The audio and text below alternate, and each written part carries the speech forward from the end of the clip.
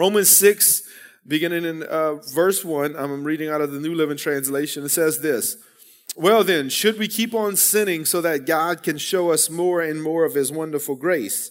Of course not. Since we have died to sin, how can we continue to live in it? Or have you forgotten that when we were joined with Christ Jesus in baptism, we joined him in his death? For we died and were buried with Christ by baptism. And just as Christ was raised from the dead by the glorious power of the Father, now we also may live new lives." Heavenly Father, we thank you, Lord, for the power of the cross. Again, we thank you for your presence. We thank you, Father, for your wonderful grace. We thank you, Lord, for everyone here tonight, Lord, these that are taking a step to get baptized. We thank you, Lord, for the glorious power, Lord God, that you have given us through the Holy Spirit. Thank you for your awesome word. And we pray tonight that as we read your word and get into your word, that it would just continue to equip us, encourage us, strengthen us, increase our faith. We know that faith comes from hearing your word, Lord. And we pray our faith would be increased. We would be challenged, strengthened, Lord, and that we would be open and have the grace to apply everything that we hear. Father, help me tonight as I present your word, and that I would clearly and accurately, Lord God, present it to your people. In Jesus' name we pray. Amen. And Romans 6:4, as we just read, tells us that we join with Christ in his death, burial, and resurrection through baptism. Through baptism. And Jesus did all three of these physically, but we do them spiritually. One of the things about baptism, just jump right into it, is that, you know, it's a symbol. It's a symbol, as Romans 6 says, of the death, burial, and resurrection of Christ Jesus. Some call it the watery grave, that when you go under, it's symbolic of the old sinful man or woman dying, and then you die to your sin, and then you come up to new life. When we get saved, we die to our old sinful nature. That's why it's called being born again, right? We're born again. We have an old spirit man that was sinful, that was rebellious, that didn't want to have anything to do with God. That person dies. We're reborn, and in our spirit, we have new life. We become new people. So again, this is symbolic. But I want to go into it a little bit deeper tonight and not just talk about baptism, which we're starting off there and we're going to end there. But I want to take a few minutes tonight to talk to you about this new life in Christ that Paul was talking about. I want to talk to you about the new life in Christ. 1 Corinthians 15:22 says this: "Just as everyone died because we all belong to Adam, everyone who belongs to Christ will be given new life." That's encouraging, right? Because of Adam, some people say the first Adam and that Jesus was the second Adam. Because of Adam, we all died. We were all had this born into a sinful nature. But because of Christ, he redeemed us and he's given us new life. Then 2 Corinthians 5:17 says this: "This means that anyone," everybody say anyone, "who belongs to Christ has become a new person." This is such great news. The old life is gone. A new life has begun. That's great. That's great news. Not only good news, that's great news. So when people or the enemy try to come at you with things that you did before Christ, you can say, you know what? That life is gone. I don't even know what you're talking about. We have a new life. The old has passed away. The old life is gone. A new life has begun. So tonight I want to just give you 4 ways that we should live this new life in Christ. 4 ways that we live this new life, which is going to be represented symbolically by these people tonight, these brothers and sisters that are getting baptized. The first thing I want to give you tonight is that we should live a new life for Christ and not for ourselves. We live a new life in Christ by living our life for Christ and not for ourselves. 2 Corinthians 5:15 says, "He died for everyone so that those who receive his new life," listen to this, "will no longer live for themselves. Instead, they will live for Christ, who died and was raised for them." They will no longer live with themselves. You people, you brothers and sisters that are getting baptized tonight, when you get baptized, when you come up out of that water, when you go under and you come back up, what you're saying is, you know what? I'm no longer living for myself. what I want to do, the ways I wanted to live that was displeasing to God, but I want to do what the Lord wants me to do now. Amen? There's another scripture that Paul goes on to say that, you know what, that we don't even belong to ourselves anymore. He said, you were bought with a high price. So you no longer even, you don't belong to yourself anymore. You can't just go to and fro like you want. But you know what? Christ has purchased you with his precious blood. Listen, you're not going to want to live this life for Christ just because I'm telling you to do that or because I'm reading you this scripture. You know how I know this to be true? Because I didn't. I know for years my mom would tell me about Jesus. For years I would hear the word of God preached. I even tried reading the Bible myself and didn't understand it a lick. So just hearing it and reading it at first, you know, I didn't want to change my life. I was doing everything that I wanted to do on my own, all the partying, all the drinking and drugging and all the other craziness, that cursing like a sailor, just living a impure lifestyle day after day after day is what I desired to do. And I heard this and heard these scriptures and whatnot, but I never wanted to do it on my own because I wasn't born again. I had to truly become born again and raised to new life in order to begin to want to start living for Christ. Something had to change on the inside. Like they say, it has to get from here to here, right? And so this new life that we live has to be a life that's motivated from a new birth, from being born again. When this happens and we do get truly born again, we will experience a driving force to live for the Lord. There will be something supernatural inside of us that will drive us. It won't just be because the pastor told us, or because in my case, my mama told me, or because your husband told you, your wife told you or whatnot, or somebody at your work told you. There'll be a driving force. And Paul tells us what that driving force is. In 2 Corinthians, in the New King James Version, it says this, for the love of Christ compels us. The love of Christ compares us. Listen, when you experience the love of Jesus, you realize, you know what? I've been living my life like I wanted and did all these horrific things and rebelled against God, knew that I was doing sinful things, knew I broke God's laws, yet Jesus still loved me enough to die for me. That compels you to begin to live for him. That compels you to want to give your all to him. He says that Christ's love compels us. The Greek word for compels means to hold together or to grip tightly. It's a sense of constraint. It's a tight grip that prevents escape. See, the love of Christ leaves us no choice except to live our lives for him. But it's a good thing. It's a good restraint. It's something that grips you.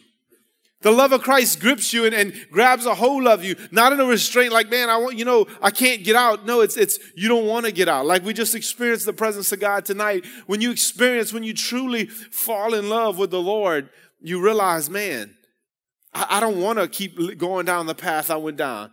You know, the Bible says that when we were yet sinners, Christ died for us. So when we hadn't even begun to think about serving the Lord, the Bible says that he went to the cross and he loved us so much. We know God the Father loves us so much, John 3:16, that he sent his son to die for us.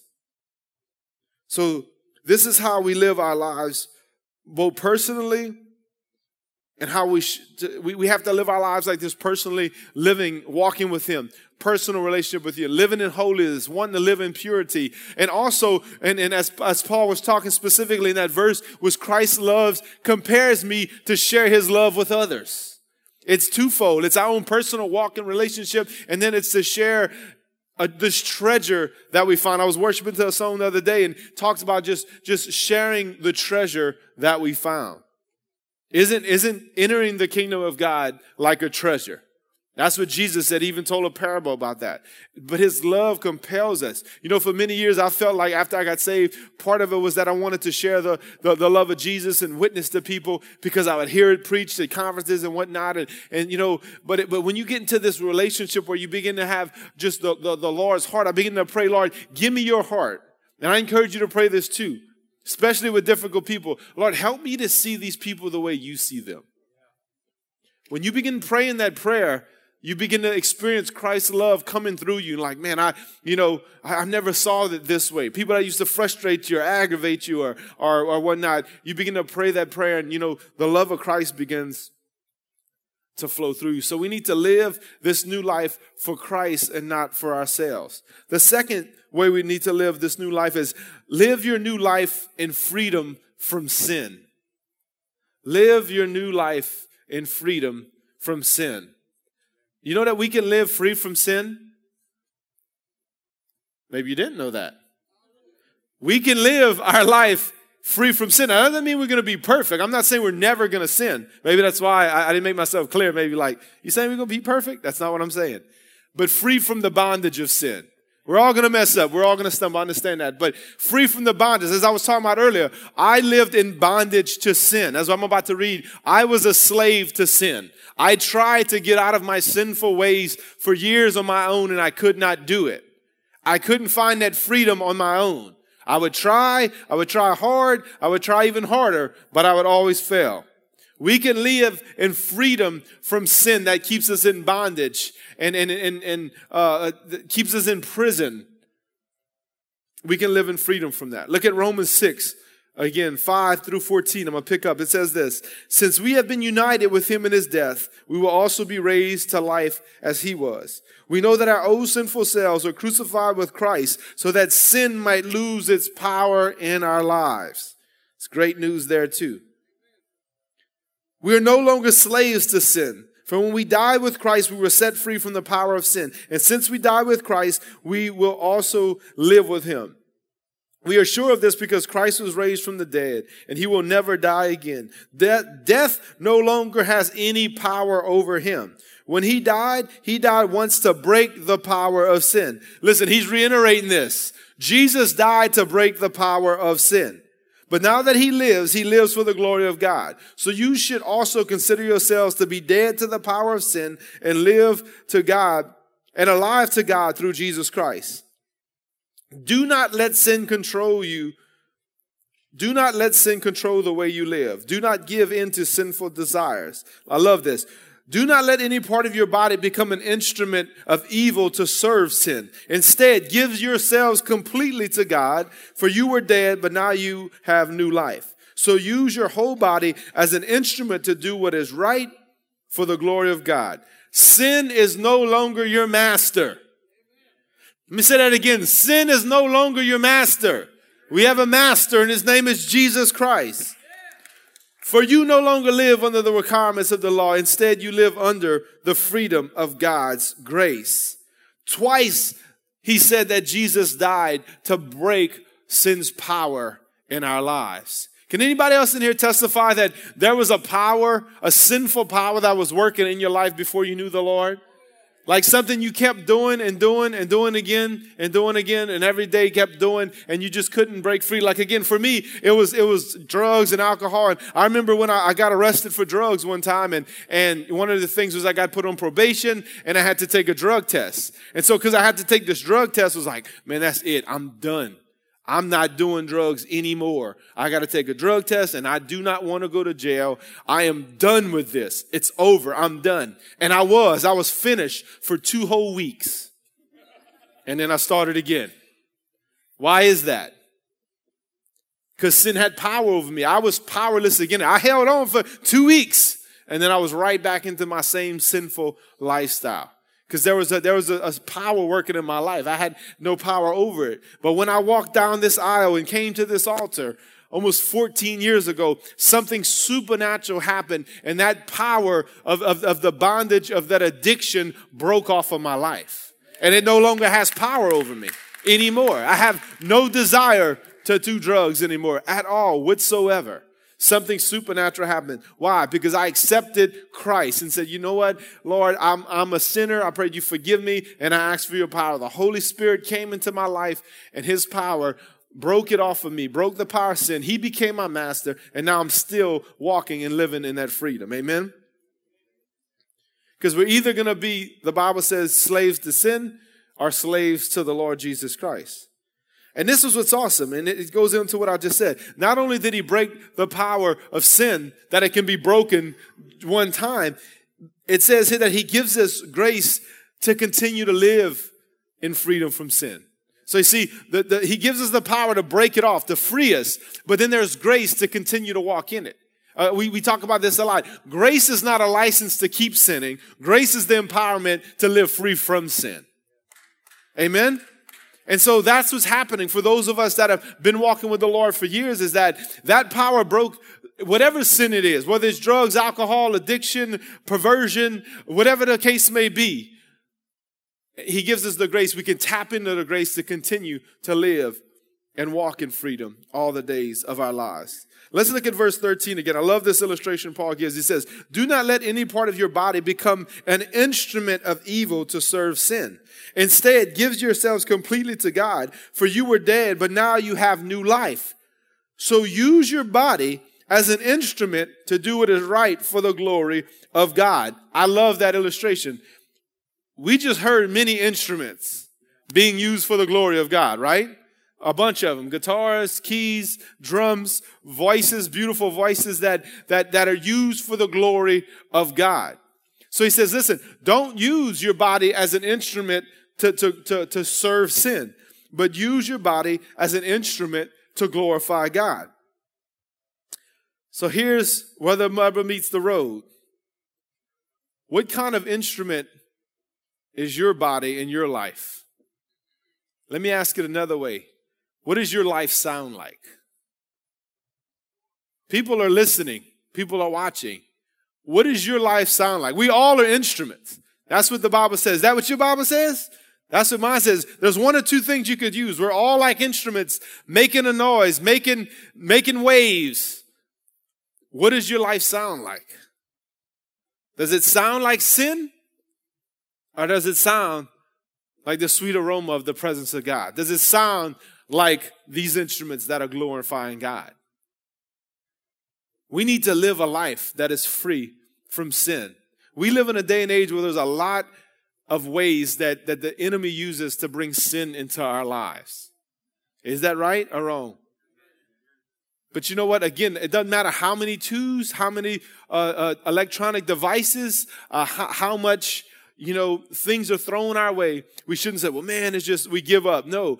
Whenever this scripture was written about being free from sin, the Lord knew everything that was be coming down the pipe. He knew the stuff we had to deal with, and it still applies to us today. Like, man, it'd be so much easier just to live in Bible times. They ain't had TV, internet, cell phones. It don't matter. They still had sin back then too. And no matter what, the Lord has given us grace to be able to live in freedom. So I want you to take inventory tonight. Think about that tonight, and as you leave here, if my life is an instrument, what is the sound that is coming out?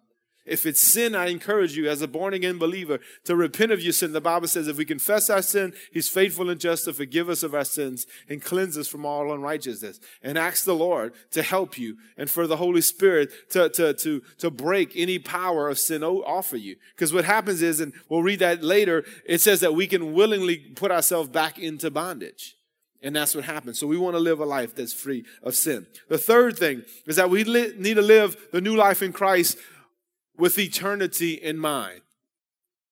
With eternity in mind. Colossians 3:1-2 says this: since you have been raised to new life with Christ, set your sights on the realities of heaven, where Christ sits in the place of honor at God's right hand. Think about the things of heaven, not the things of earth. Obviously, we live on this earth, so of course we're going to think about earthly things. Paul's not saying just sit at home, and you've heard me talk about this too a lot, and just, let's just think about heaven. We got to go to work. We got to do things. But what Paul's saying is, don't let earthly things distract you from the realities of heaven.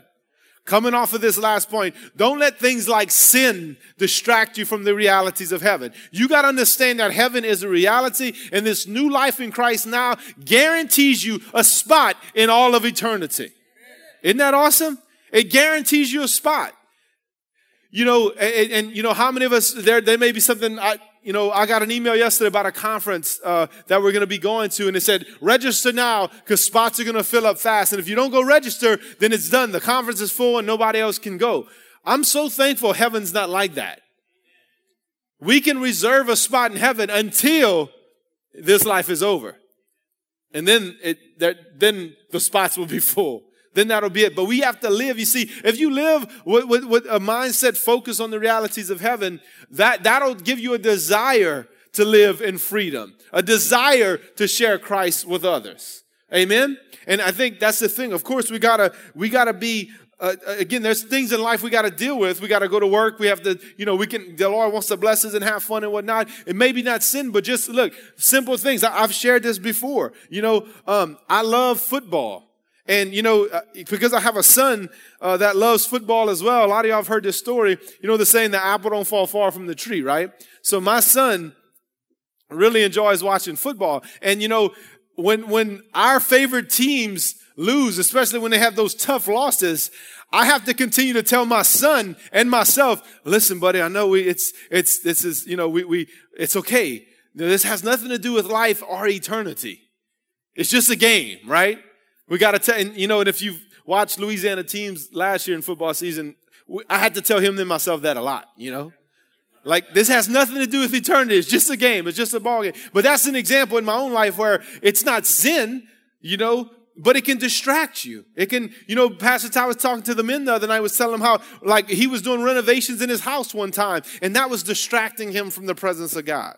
We got to constantly, even though we can enjoy life, the Lord wants to bless us with things that we enjoy doing, but we got to stay focused with our minds focused on the realities of heaven.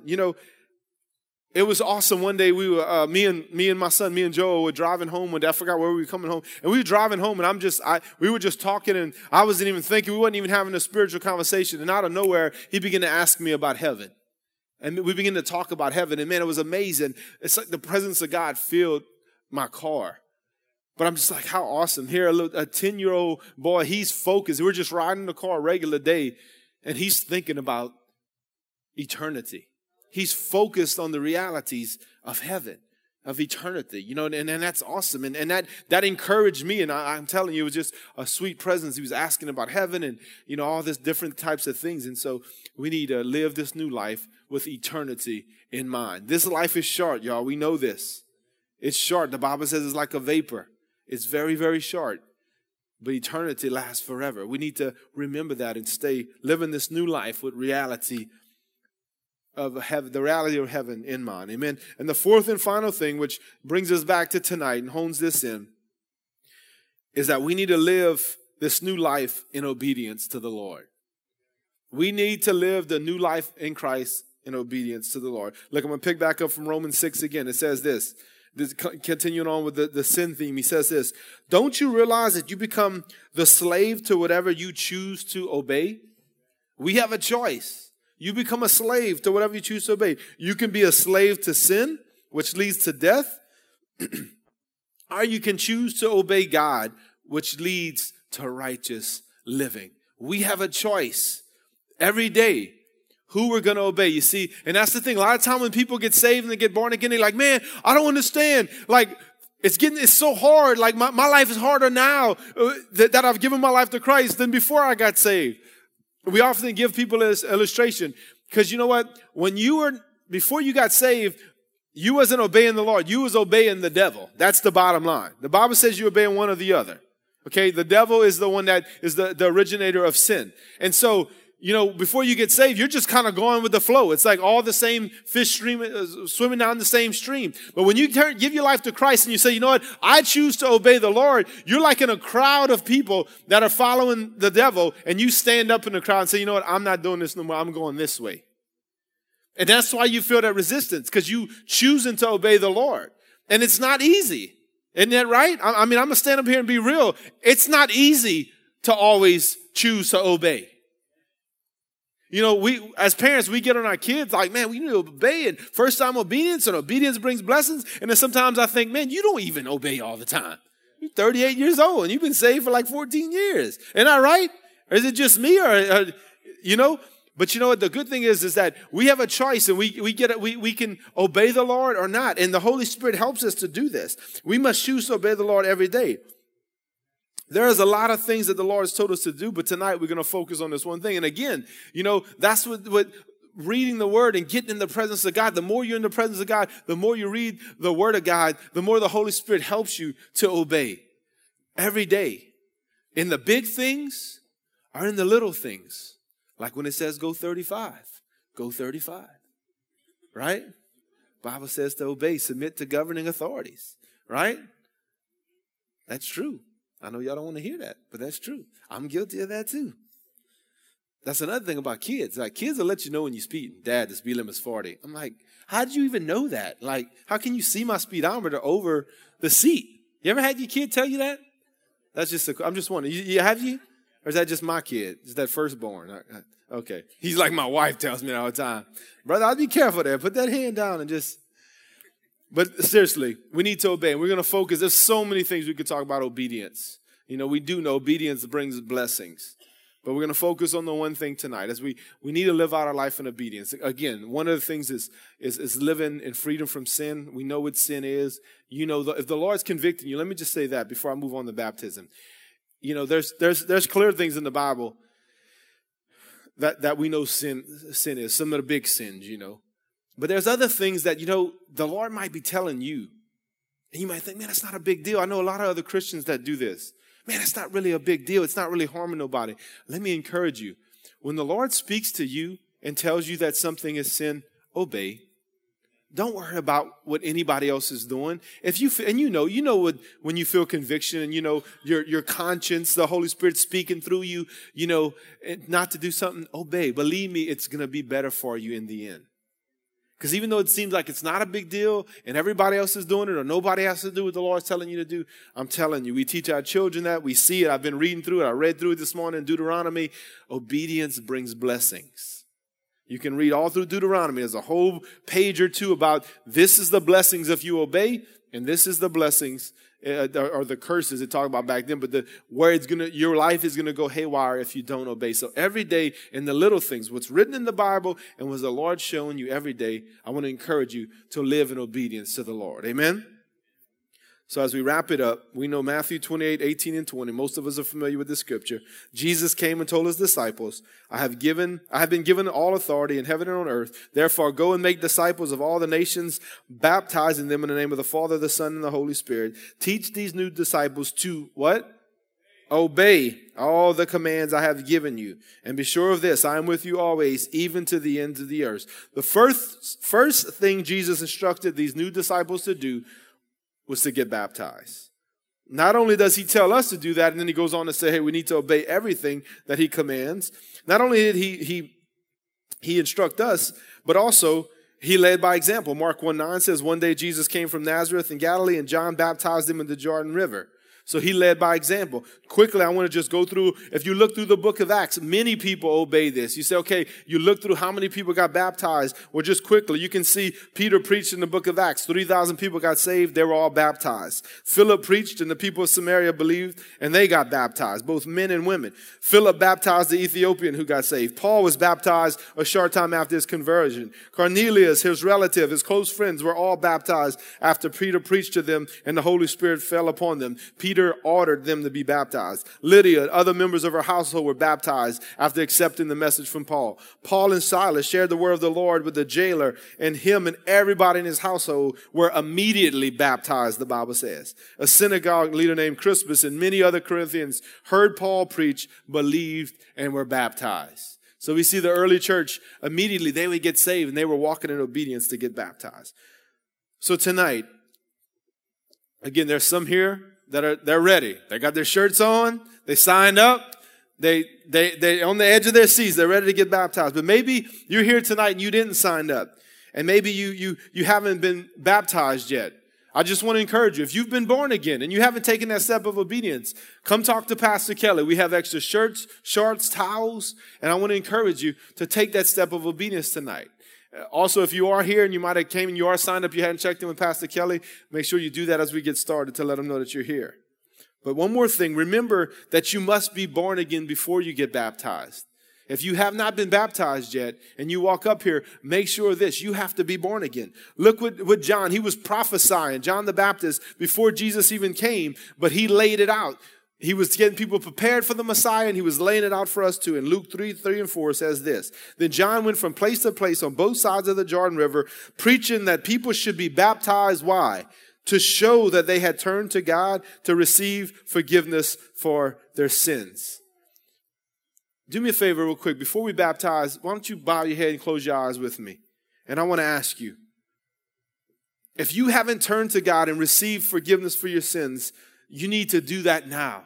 That forgiveness comes through faith in Jesus Christ. So with every head bowed and every eye closed, if you would say, you know what, I've never given my life to Christ. I've never turned to God and asked him to forgive me of my sins.